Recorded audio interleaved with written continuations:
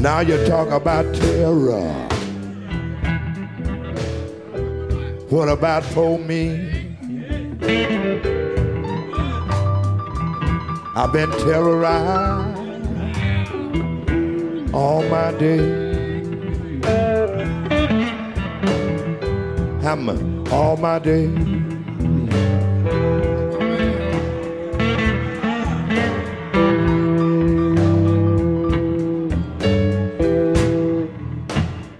The Palestinians are human laboratory rats to the Israeli military intelligence services and arms and technology industries. Israel's drones, surveillance technology, including spyware, facial recognition software, and biometric gathering infrastructure, along with smart fences, experimental bombs, AI-controlled machine guns, are all tried out on the captive population in Gaza, often with lethal results.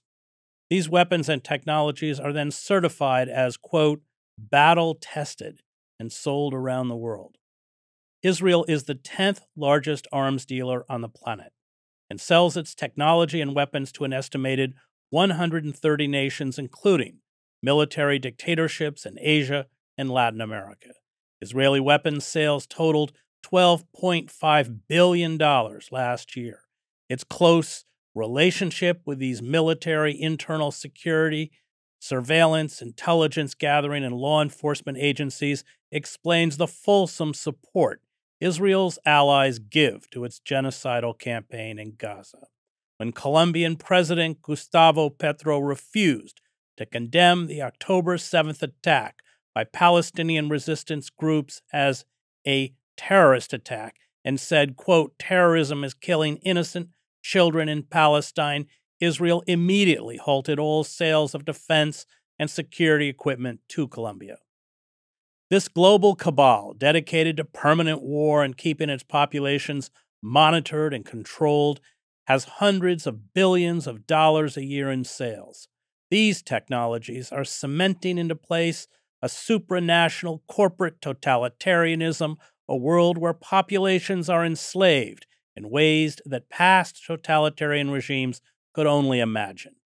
It is not a far cry from Gaza to the camps and detention centers set up for migrants fleeing to Europe from Africa and the Middle East. It is not a far cry from the carpet bombing in Gaza to the endless wars in the Middle East and the global South. It is not a far cry from the anti-terrorism laws used to criminalize dissent in Israel to the anti-terrorism laws introduced in Europe and the United States.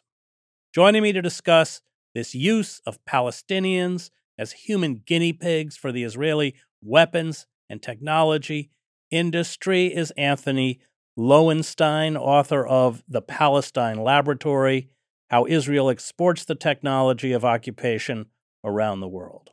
So your book, which is a great read, lays out this the rise of this arms industry, which originally was a state industry and then privatized. One of the points you made at the end of the book, which is quite fascinating, is how much of the apparatus to keep the Palestinians under control is essentially now handed over to private firms. And I just want to quote Elliot Abrams, who I've interviewed. The role of Israel is to serve as a model, an example in military might and innovation in encouraging childbirth. And I think this is one of the themes of your book, that much of Israel's support and power derives from its connection to this global arms network. So let's just lay out some of the innovations that Israel has pioneered. We can begin with Pegasus, because they are at the forefront, and drones. I mean, they are at the forefront of some of the most advanced technologies and weapon systems that are used to control subject populations. You know, in some ways, the genesis of the book was partly due to some of the reporting around Pegasus a few years ago. Listeners or viewers will be aware that Pegasus obviously is a spyware tool that is made by NSO Group, which is an Israeli company. And it was started to be used about 15 or so years ago by a range of countries. And in fact, the country that it was first mostly used in was Mexico, as various governments there were desperate to fight a failed drug war. And of course, it only made the violence worse. But what's interesting back then and also now is Mexico remains, Chris, to this day, the world's biggest and most obsessive user of Pegasus.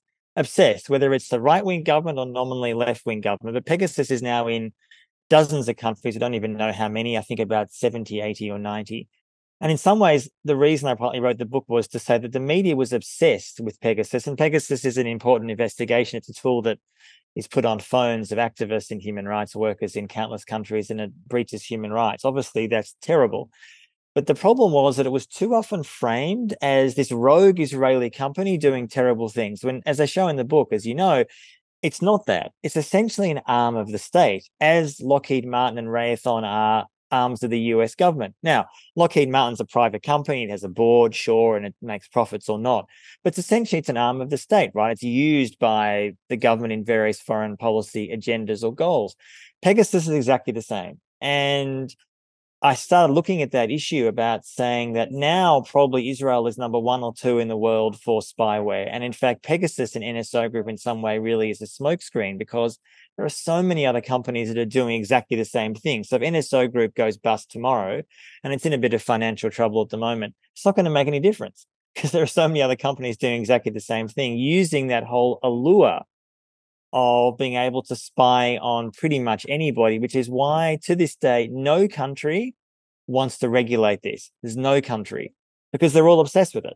That's been the fundamental problem at the moment. Explain how Pegasus works, and we should note that it was used also on Jamal Khashoggi's fiancée, Jamal, who I knew, being the Saudi journalist who was dismembered in the Saudi embassy consulate in Turkey. But explain how it works.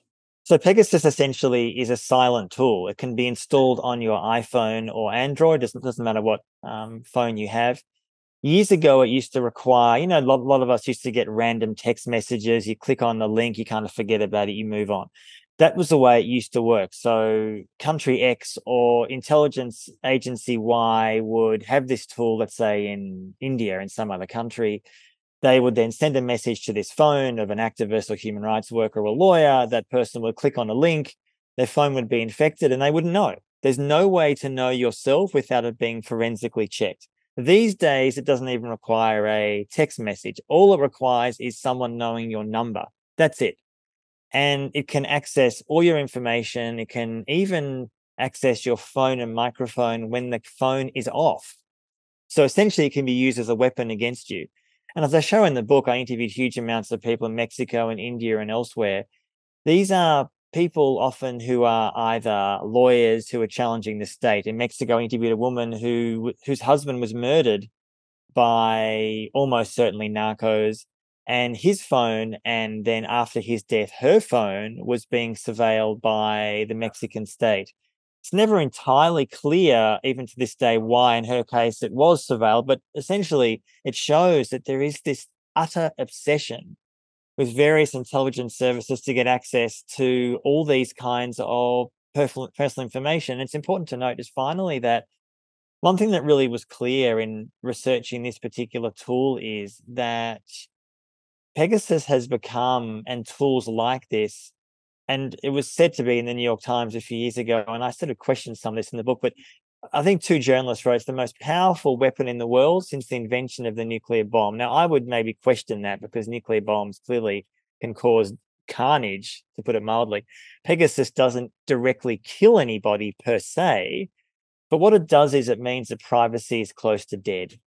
And at the moment, there is this massive proliferation of these tools. And Israel, of course, uses this is the key point, uses Pegasus and other tools as a key foreign policy agenda. I show in the book, right, Netanyahu over the last decade and the Mossad would go to countries where Israel had no close relations, Rwanda, India, when Modi comes in, and others, Saudi, UAE, and they hold Pegasus up as a diplomatic carrot, saying, we will sell you this amazing tool which you can surveil your own citizens, whatever you want. But in return, we would like you to, say, vote in a certain way at the UN or buy certain weapons. And that's how it works. And I show a timeline when Netanyahu, for example, goes to Hungary to visit Orban, or Modi in India. And 6 or 12 months later, Pegasus is in use. This is not accidental, right? This is a key part of Israeli foreign policy now. Let's talk about the drone program. They pioneered drones. I think, as I remember from the book, India's maybe their largest drone customer. These drones are used against migrants fleeing towards Europe, in particularly Greece, and as well as the U.S. Mexico border. So Israeli drones, and I have some interesting declassified documents from the 80s, in fact, where Israel was using drones in its war in Lebanon. When Israel invaded Lebanon in 1982, obviously it was before the digital era, but Israel was using drones. And even back then, it's this amazing document that I have in the book from the CIA. They're kind of shocked and amazed how incredible, that's their words, these drones are, how effective they are. And they wonder, back in the 80s, how Israel will be a global pioneer, again, their view, of drones. Fast forward to the last decade or so. And as I show in the book, and I've spent a lot of time in Gaza as a reporter in the last 15 or so years, that there is a proliferation of testing of drones, particularly around Gaza. I'm putting aside what's happened since October 7, although it's happening since then too. But in the last 15 years, where huge amounts of drones are being tested above Gaza, some armed, some not, used in the various Israeli invasions, incursions, whatever you want to call it, in Gaza. And those drones are then called battle tested, as you say, and then they're sold to huge amounts of nations around the world. And the part that kind of maybe shocked me the most, in fact, was the use by the EU. Now, the EU is buying Israeli drones. They're unarmed, yes. And as viewers will be aware, in the last 10 or so years, there's been a huge influx of migrants coming from Africa and the Middle East. After 2015, when the Europeans said they didn't want to repeat that huge influx of people coming, of course, if you're Ukrainian and white, they'll welcome you in. And I have no problem with Ukrainians being welcomed in. But clearly, if you're black or brown, it's not going to be the same.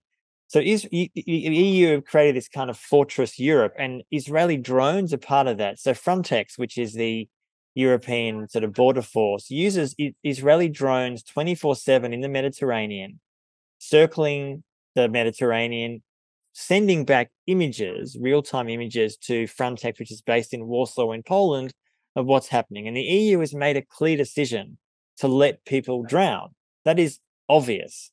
They barely issue rescue boats. They criminalize people who are trying to rescue migrants. So Israeli drones are a key part of that infrastructure, an eye in the sky, essentially. And Israeli drones have appeared, as you say, in India and various other countries. And now, in the last years, Israel remains one of the key drone makers of the world. And indeed, increasingly, it is Turkey. Turkey makes a cheaper version of what Israel has been developing. And therefore, Turkish drones are now also appearing in many nations around the world in many conflicts. Let's talk about who Israel sells to. It's easier to tick off the list of who they don't sell to. I covered the conflicts in Guatemala and El Salvador in the 1980s. Israel was supplying weapons, including napalm, to the Salvadorans and the Guatemalans. They were, of course, one of the most fervent supporters of the apartheid regime in South Africa. They worked with Pinochet's Chile. The Rwandan genocide was perpetrated with Israeli weapons. There really is. They will just provide military equipment to the most heinous regimes, including the latest ethnic cleansing in Nagorno-Karabakh. So talk about there's just no, except for, I think you mentioned 3 countries, Iran, North Korea, and I don't know who the other one was. I think I say Syria. Maybe Syria. Well, I mean, as far as we're aware. As far as we're aware. I mean, of course, interesting to note, though, of course, before 1979 and the Islamic Revolution, Israel and Iran were incredibly close. I mean, the fact that Iran was run by a dictator was no impediment, of course, to selling weapons. And in fact, they were really worried that the rise of the Islamic Revolution would impede their sales, which clearly it did. Look, as you say, this was really on the one hand, probably I shouldn't have been that surprised. I mean, it's important to note, America remains the world's biggest arms dealer. 45% of the world's arms comes from America. So they are leaders by far. And as you say, Israel's 10th. And one of the things that kind of shouldn't have shocked me, but I guess did, was Myanmar in the last years obviously has been committing a genocide against its Rohingya population. Many of them have been killed, many have been kicked out and into Bangladesh. Even after the UN found that Myanmar was committing genocide, Israel was still selling surveillance and weapons to the Myanmar regime.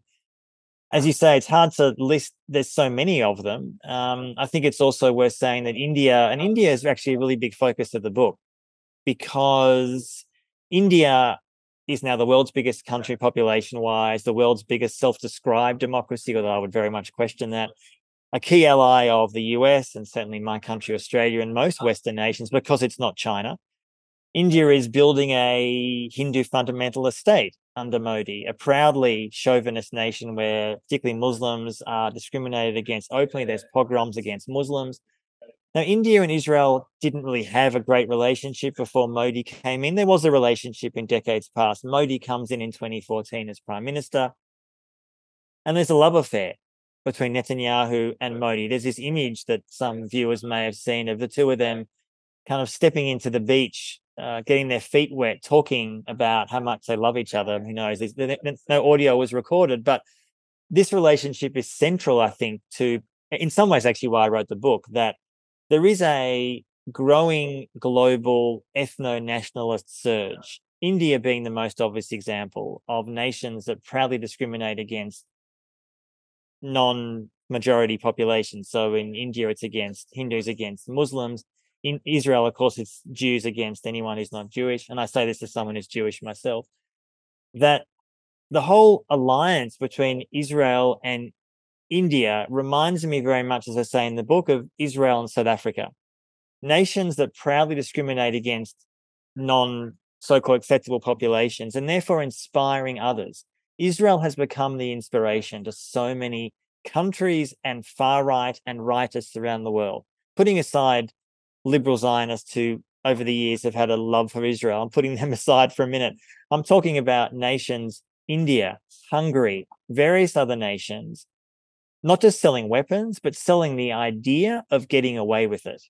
That's something I talk about a lot in the book, that the idea that Israel is able to get away with it being occupation, endless colonization, brutalizing Palestinians, selling weapons to God knows who and God knows where, I think really goes to the heart of why I think Israel is, to me, is a danger, not just to Palestinians, which is bad enough, but a model. I say finally, Chris, in the book, that you often go to far-right rallies, and I go there for work, just to be clear, for work purposes, in the US, Australia, and elsewhere. The Israeli flag is a constant presence. It's not unusual.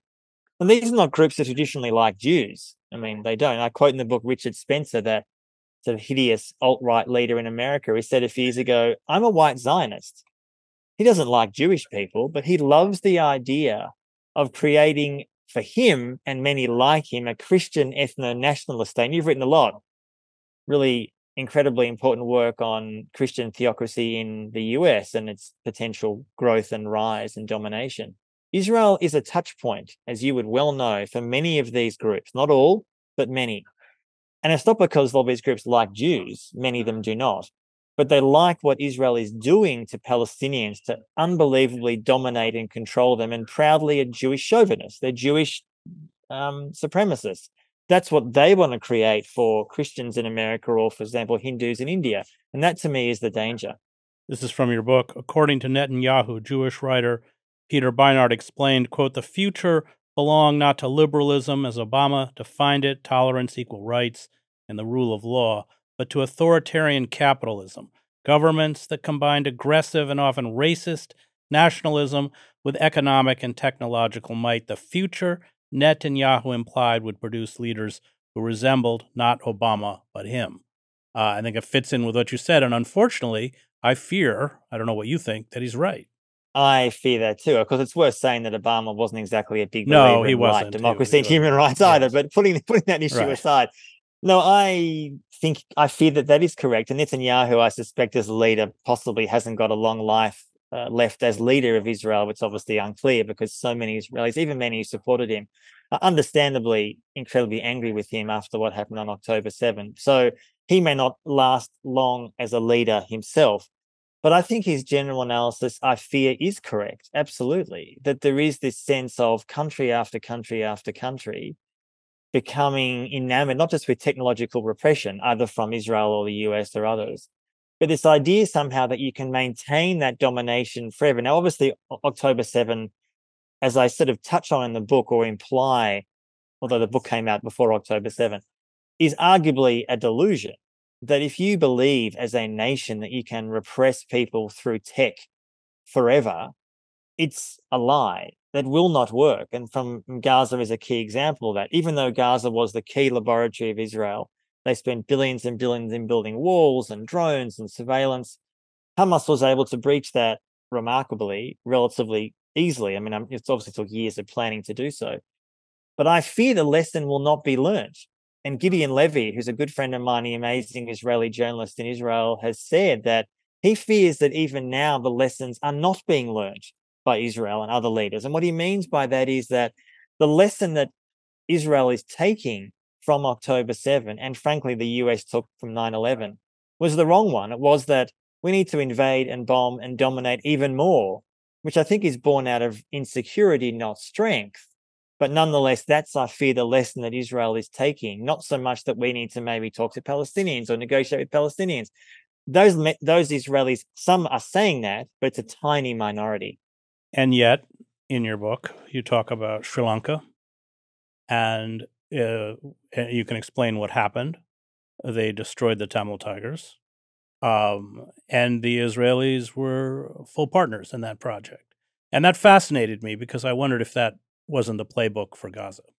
Look, in just exactly a bit of background, 2009 was the end of the Sri Lankan civil war. It had been going for decades between the majority Sinhalese population and the Tamil Tigers, who were, I guess, resistance movement for more Tamil rights and a Tamil homeland in Sri Lanka. For years, actually, Israel had been supporting the Sri Lankan government in selling planes, fighter jets, and other forms of technology, weapons.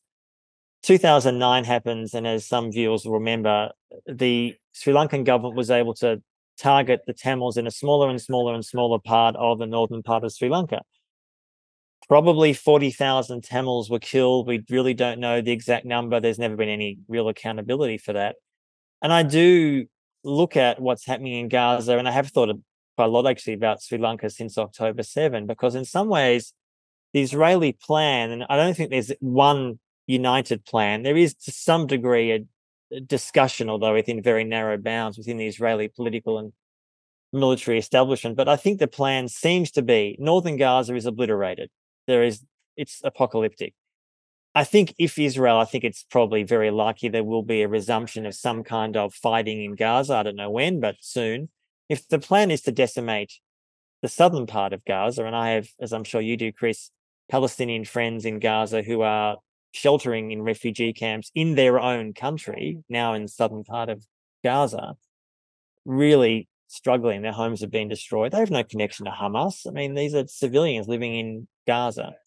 If essentially Gaza's infrastructure is completely obliterated, that leaves only really a handful of options. Permanent tent cities in Gaza, or, which of course, as some viewers will be well aware, the dream of many on the Israeli political elite, and also, let's be clear, many in the Israeli public, based on public opinion polls, kicking the Palestinians out. Egypt, Jordan, Lebanon. Now, so far, Egypt, despite being a dictatorship, has not acquiesced to that. They have not opened the borders enough to allow really that many Palestinians into Sinai. That could change. I mean, the Egyptian economy is on its knees. Will they accept lots of money and bribes? I very much hope not, but we don't know. But I do fear the plan, as you say, in Gaza is not dissimilar to what Sri Lanka did in the northern part of that country. And the outcome in Sri Lanka has been that the war is kind of over, but Tamils are still regarded as second-class citizens in their own country. Let's talk about the alpha gun girls. So a little sidelight, but something just disgusting. Didn't know existed till you wrote it, till I read it. Yes, well, there is a side industry, I guess you could call it, of Israeli women, Jewish women, who are often they've been in the military. They kind of have fetishized or sexualized the Israeli military. So you have these groups of women who are scantily clad, often holding guns, often posing in photo shoots as if they're kind of in war in Gaza or somewhere else, as an idea and a way to show two things. One, the IDF is female friendly. You can be a incredibly sexy woman and still be in the IDF and kill Palestinians. That's the implication.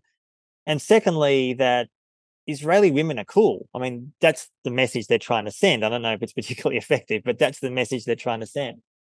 And for years, I've been following this story that there's been a real push by the IDF, the Israeli army, to show how gender friendly they are, how in fact gay friendly they are, how trans friendly they are, by how vegan friendly they are. I mean, this is we sort of laugh in a way by saying this, but I have a big section in the book talking about this is such a key part of Israeli messaging, so-called hasbara. Now, I'm not entirely convinced it's massively successful. I mean, people can argue that either way, but a lot of Israel's social media in the last 10 or so years has focused on this issue. We give vegan meals to soldiers who want it. We are trans friendly. We are women friendly. We are gay friendly. You can, wave the rainbow flag. In fact, some viewers will see about 2 weeks after the Israeli invasion of Gaza, there was this Israeli soldier in Gaza. The background was apocalyptic, holding the rainbow flag. And this image kind of went viral. I did a story about it, essentially saying, and the message was very clear, you see, we want to liberate Palestinians in Gaza who are gay to just be themselves. Now, the mocking that this got justifiably was clear, as if people were saying, right, so you've decimated Gaza and it's apocalyptic, but gee, you can be a gay Palestinian and somehow have freedom in Gaza. I mean, the cognitive dissonance to actually believe that. And that ties into these girls you're talking about, this finally, that these women over the last years are traveling around Israel and the world, promoting an image of Israel as liberal, but also militaristic, pro-feminist, but also gun-friendly. And that's why a lot of pro-gun groups in the US, and mostly men, let's be honest, are into these kinds of sexualization of Israeli gun-wielding women. We should note that one of the uses of Pegasus, or the spyware, was to entrap gay Palestinian men, as you write in the book, and essentially turn them into informants. Indeed. There's a big part of Unit 8200, which is the equivalent of the US's NSA, which in its whole raison d'etre is to monitor Palestinians 24/7 across the occupied territories. So one thing they do is to try to find so-called weak spots. A man who's married to a woman who might be gay. A man who might be having an affair with a woman. In other words, someone who is, in inverted commas, doing something unconventional. I use that term loosely. And when they get that information, they will then try to turn that person into a spy. And we don't really know how many Palestinians are collaborators. There's not really some are, it's a tiny minority, but some are, in Gaza too, by the way. And often, in fact, as I say in the book, because there's been a siege on Gaza for close to 20 years enforced by Israel and Egypt, to get out of Gaza, sometimes, and I've spoken to Palestinians who have been offered this but refused it, to get out of Gaza on the Israeli side, they've been told, you can leave to go to study overseas or go to hospital in Israel or elsewhere, but you have to spy for us, for Israel. And that's how they blackmail people, because they gather information from this sort of 24/7 global surveillance network. And it's interesting just finally that when October 7 shows that not just the Israeli intelligence failed, it was sort of an arrogance and a hubris, but also the American intelligence failed. And it's interesting to note, since speaking to various sources I have, and there's been some decent reporting in the last 6 weeks, that the US apparently after 9/11 basically, although is spying on Israel a lot, I talk in the book that there's apparently about 300 to 400 NSA employees in the US whose everyday job is to spy on Israel. That's their job. So they're an ally, but also America doesn't entirely trust them. And I'm sure that works both ways. But America was not particularly, inverted commas, helping Israel to detect so-called terrorist threats. And one thing I just wanted to add is finally, if I could, that I'm the co-editor and co-founder of a group called Declassified Australia, which is a news gathering organization. We did a story a few weeks ago that showed that Pine Gap, which is a key US intelligence gathering center in the center of my country, Australia, which was used as a key intelligence gathering venue to use the US used in Iraq and Afghanistan to target so-called terrorists but kill huge amounts of civilians, is being used by the US since October 7 to give intelligence to Israel in its so-called targeting of Hamas. Now, the reason that's relevant, apart from the fact that you have a massive US intelligence base in the center of Australia, which is being expanded in the, frankly, crazy US expansion in my part of the world to apparently target China, and Australia, sadly, is a key ally in that madness. To have a US and Australian spy base in the center of Australia being used to funnel information to Israel, how they're using that information, of course, is not entirely clear, makes legal culpability very clear on the US side and the Australian side, as it was when the US was targeting so-called terrorists in Iraq, Afghanistan, Syria, or elsewhere. I say so-called because huge amounts of civilians were killed. Like that kind of global US intelligence infrastructure is being used, as is the F-35A. Finally, F-35A is a weapon that Israel is using over Gaza. The global supply chain involves many countries. And on Declassified Australia, we also had a story showing that a key part of when the door is being opened at the bottom of the F-35 to drop weapons on Gaza, that part is made here in Melbourne, Australia. So you have a global supply chain of companies that are directly complicit in what Israel is doing, which seems like if the ICC is listening, hello, there's a lot to be done. Let's talk about privatization. You talk about the neoliberalism that transformed Israel, which was a socialist state. Major state-owned enterprises were sold off, privatized, especially in the 1990s. Israel has very high income inequality. Poverty rate 23% in Israel, 36% for the Arab population. And you write, many Palestinians are unaware at how the occupation has been privatized because it makes no difference if a state officer or a private individual harasses or humiliates them. You go on to write, many checkpoints through which Palestinians are forced to travel to access their schools, workplaces, or Israel, if they are fortunate enough to get one of the few work permits handed out by the Jewish state, use facial recognition technology and biometric details to document their every move. But these are private companies. So explain that, what's happened, to how essentially private for-profit firms are managing the occupation. It's worth saying, obviously, that Israel was a self-described socialist country, but socialist country for Jews. I mean, that's obvious to say that, but yes, that's yes. right. And also, yes, and clearly, I mean, as some older viewers will be aware, it's amazing to think now that so much of the global left was enamored with Israel for the first really 20 years of its existence. Anyway, that was a bit of blindness that we can talk about some other time. But anyway, yeah, look, Netanyahu was a key factor in this, that yes, Israel had a quasi-socialist background. In the last 20 or so years, there's been a shift to not just neoliberal policies within Israel itself, but also outsourcing the occupation.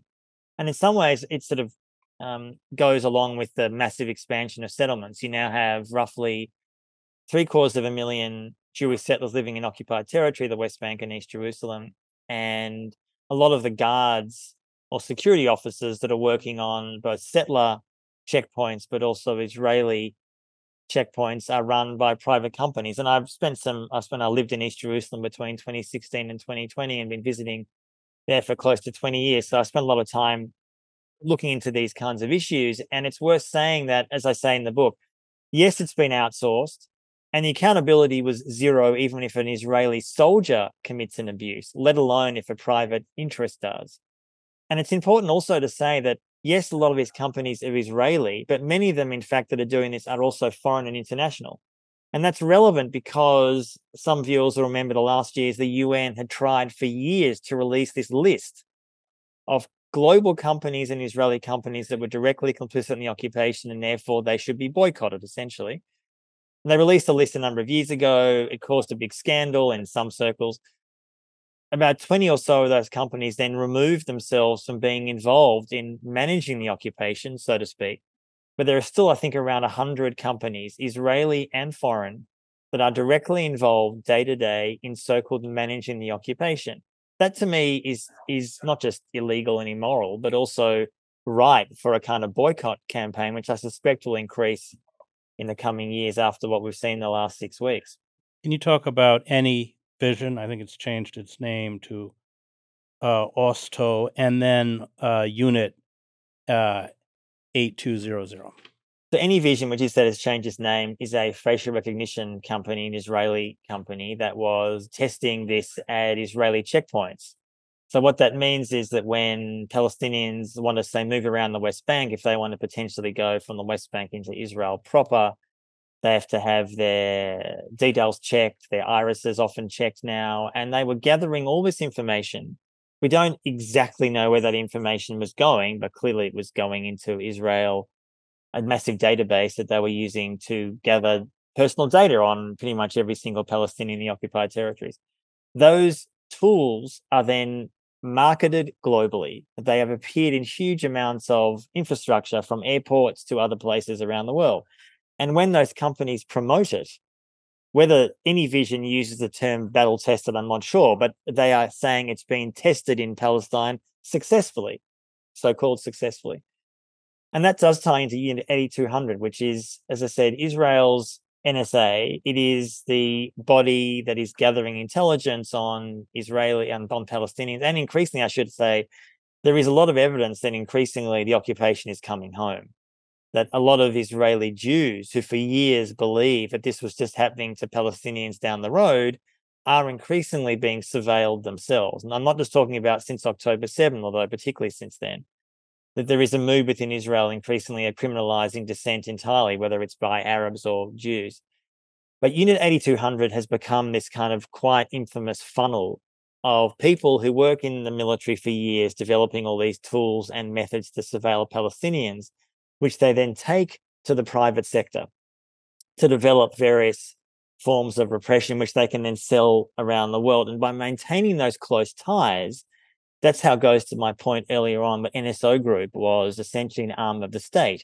Many of these companies, these surveillance companies, repressive tools, biometric companies operating in the occupied territories or in Gaza, are then used by Israel as a key selling point to make new friends, so to speak. It's a transactional friendship, transactional relationship.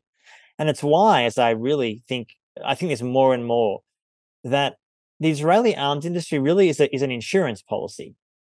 It's an insurance policy because, yes, there are some countries that oppose what Israel's doing, not many, not enough. But even the countries that publicly do oppose what Israel is doing, many of them are still buying Israeli repressive technology. I mean, Mexico is one example amongst many. So often I think words matter. Sure, what a government or prime minister or president says is not irrelevant. Yeah, sure. But what matters more is what you're doing, what you're buying, what you're deploying yourself in your own country. So when you have 130, 140 nations in the world that have bought some form in the last decades of Israeli defense technology, drones, missiles, spyware, whatever it may be, that's what matters. And I think those Israel believes, probably with justification, those nations, at least for now, are unlikely to turn on Israel while they're so reliant on those tools of repression. Let's talk about Blue Wolf, or the Wolfpack database. So this is basically a system that has been developed in the last 5 or so years that every Israeli soldier operating in the occupied territories has. The aim is to get personal information and data on every single Palestinian, man, woman, and child. It's entered into a massive database. And that is then used to potentially discriminate against those people. What does that mean practically?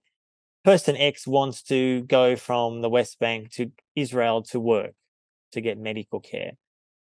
A Palestinian does not know what information has been collected on them. There's obviously no consent. And as I say in the book, there's testimony given by soldiers, usually anonymously, Israeli soldiers, where it's almost like a game. How many Palestinian personal details can we get on our mission tonight when we're serving in the occupied territories? And it sort of goes without saying, but there is no transparency in this process, zero. So Palestinians living in Hebron or Nablus or somewhere else don't really know what information is being gathered, but we do know that it's impacting their freedom of movement from place to place within the West Bank and also potentially further afield into Israel or overseas. Israel innovates all sorts of forms of crowd control, you write.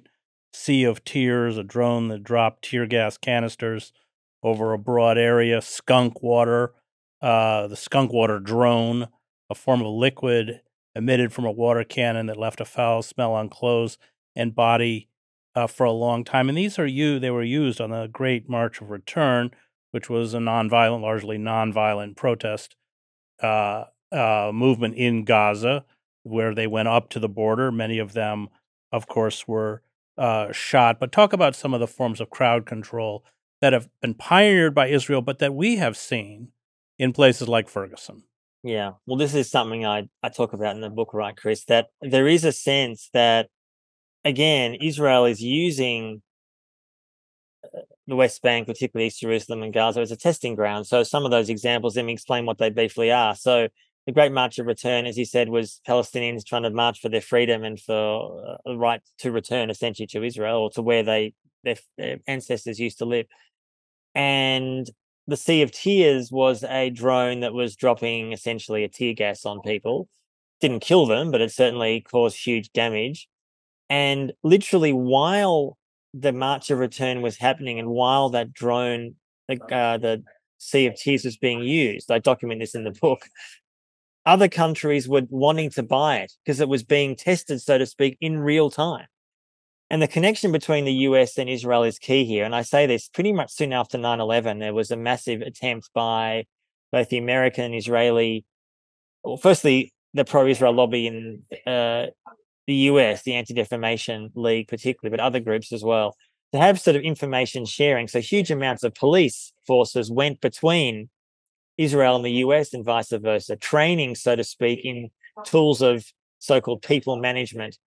There are examples of police officers, I have these quotes in the book, going to Israel after 9/11, being inspired by what Israel is doing to Palestinians. And they bring those, I mean, let's be clear, as I say in the book, American police don't need Israeli training to be repressive against blacks and minorities. Obviously, I'm not arguing that.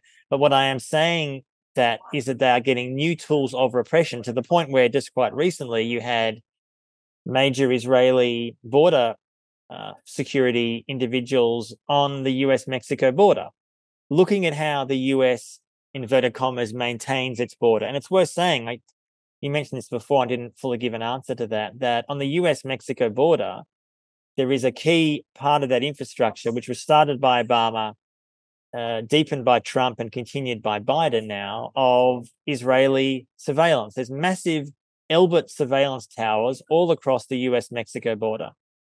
And Elbit is Israel's biggest defense company. And the reason the US initially was interested in this kind of technology was because it had been tested and tried in Palestine. Inverted commas, it works. So you have all these massive surveillance towers, which the aim is to both surveil potential migrants crossing the border, but also, importantly, Native Americans who live on their ancestral territory. And I have quotes in the book of saying they can't live securely in their own territory because of these surveillance towers. So again, it's this, and I have, it's worth saying that there is this ideological alignment between many in the US who view Israel as almost on the front line, I hate to use the term, the Wild West, of crowd control, crowd management, crushing any kind of resistance to overwhelming force. And they take those examples back to the US and vice versa. It's like a feedback loop. It goes both ways. So, as you say, in Ferguson, I touch on this in the book, that there was a lot of evidence that we don't know exactly that particularly police in Ferguson had directly gone to Israel. That's not necessarily the case. But some of the training that police forces in the US had used, including in Ferguson, had partly come from Israel. Talk about Fontex and how this Israeli technology is used to break into encrypted messaging apps, especially on refugee mobile phones? So yeah, Frontex is the EU's border so-called security force, and there was a real trauma inside Frontex. Not that I feel sorry for them, but trauma after the 2015 refugee surge, mostly from Syria and elsewhere. To not let that happen again. So now you have a situation where huge amounts of migrants are still trying to come from mostly Africa and the Middle East, escaping wars or conflicts or climate crisis disasters, and their phones, which are their smartphones, which essentially are a vital way of knowing how to get there. People have maps on their phone, personal details, photos, are often taken from people at EU border crossings. Information is taken off them. We don't know exactly what information is taken off, but presumably my sense, and from my reporting, is that probably contacts in European nations in an attempt to try to break up what they would call people smuggling networks, what I would say is humanitarian paths to a better life. And Israeli technology is part of that. And I think it's important to say that, as I said before, there's Israeli drones that are part of that infrastructure as well, but also the EU, which is Israel's biggest trading partner. It's worth saying that. So when you have all these European nations in the last years expressing now and then concern about the occupation, concern about settlements, just this week, one of the heads of the EU said, and I'm paraphrasing, in time of war, it's just outrageous that Israel would spend huge amounts of money on building more settlements, because Israel's released its latest budget and there's huge amounts of money for settlements. And I responded on Twitter, and what are you going to do about it? Because history suggests nothing. They'll do nothing about it. I mean, apart from the fact that I'm a German citizen and an Australian citizen, obviously in Germany, this issue is toxic, that Germany is using its own historical calamity, disgusting actions during the Holocaust, including most of my family were killed in the Holocaust, using that to support Israel's historical absolution, to somehow say that to be madly pro-Israel is to atone for our own sins during the 12 years of Nazi Germany.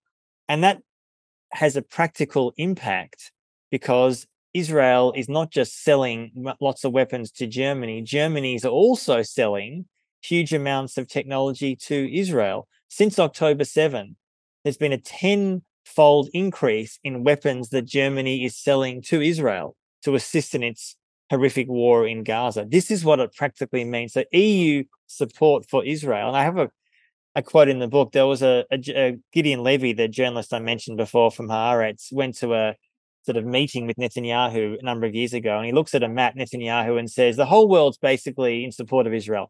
There's a few nations in Europe, I think he pointed to Belgium, that are kind of give us a bit of trouble, but overall we're fine. Meaning that, yes, occasionally the Belgian authorities express concern about settlements, which Israel doesn't really care about. But ultimately, the EU has made a decision that they will not challenge Israel, even though EU infrastructure, Chris, is being destroyed in the West Bank constantly. And I wonder how and when that will change, because it hasn't changed yet.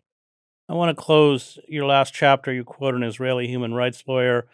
Because of surveillance tech, a country can avoid massacring protesters now. Today, we're able to identify and stop surveillance of the next Nelson Mandela before he even knows he's Nelson Mandela. What you describe in the book is the formation of a really frightening, dystopian, Orwellian world that extends far beyond Israeli borders, but that, of course, Israel is integral to creating. I certainly don't suggest that Israel is not able to commit massacres, and obviously we've seen that since October 7. I guess what that quote, that was from Itai Mack, who is a really great Israeli human rights lawyer. He spent a lot of time trying to uncover the Israeli arms industry. So, and a lot of his work is in my book.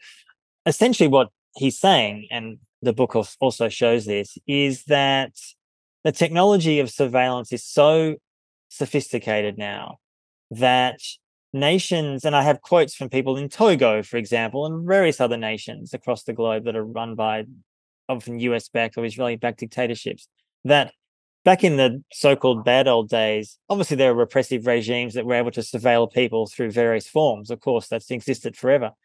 But the difference now is that we are so, frankly, overly reliant on phones and the internet that all this technology is monitored 24/7. It doesn't mean every information is always captured. I mean, the US issue after 9/11, right, was they were getting so much information they couldn't process it. Israel has a similar problem, as we saw on October 7. But as you say, Israel to me is becoming, and really has been for years, one of the global inspirations for repressive tech, long before 9/11 and long after 9/11. And the danger of that is clear, is that it becomes a model for repression. As I said, Israel shows countries how to do it. You can also repress your people if you buy this technology, this spyware, this drone, whatever it may be. Now, yes, the technology is not perfect. That, of course, don't say that, but that's what I'm saying. But it can create a global, almost architecture of control that is close to unbeatable. And the impact of that at a time where democracy is frankly in decline. I mean, you could argue that even so-called self-described democracies aren't democracies anyway, but nations that claim to be democratic are increasingly moving, I would say, more and more to an Israeli-style model. I'm not just talking about an occupation, particularly. I'm talking about language. I was also talking about surveillance. As I say in the book, the whole US rhetoric after 9/11, the so-called war on terror, that was the Israeli playbook. It wasn't exactly the same, but it was remarkably inspired by what Israel had been doing in Lebanon in the 80s and onwards. Hugely similar. Similar rhetoric about so-called terrorism, collateral murder. Well, they call it collateral damage, but I would call collateral murder. Something that our mutual friend Julian Assange, a fellow Australian, a great, huge hero of mine. I've known Julian since 2006, right at the beginning of WikiLeaks, that what people like him and many others have been saying for years, this is the threat.